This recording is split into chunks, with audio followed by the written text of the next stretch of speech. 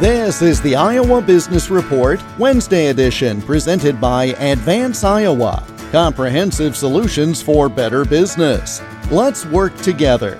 More at advanceiowa.com and search for Advance Iowa on LinkedIn and Facebook. Just because someone is a boss does not mean they are a leader. Tech analyst Jonathan Schroyer shares some tips.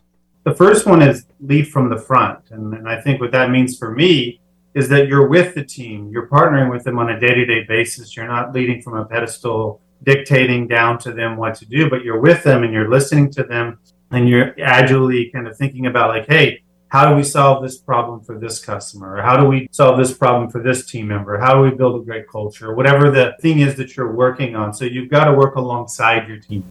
I had an old boss that used to say, hey, don't run off and leave your team behind just because you have the vision. Put your arms around your team and bring your team with you along that vision. And I think that's, one of the first key points that I've learned in leadership versus being a boss.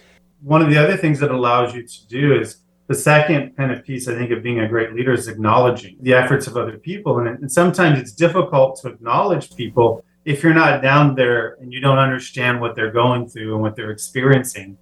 Hear the full list of 5 ways bosses can become leaders by listening to the podcast of the most recent Iowa Business Report Weekend Edition. Go to the radio program section of totallyiowa.com. The Iowa Business Report is presented by Advance Iowa, educating, guiding, advising, and coaching Iowa businesses. Search for Advance Iowa on LinkedIn and Facebook. And get more at advanceiowa.com. I'm Jeff Stein for the Iowa Business Report.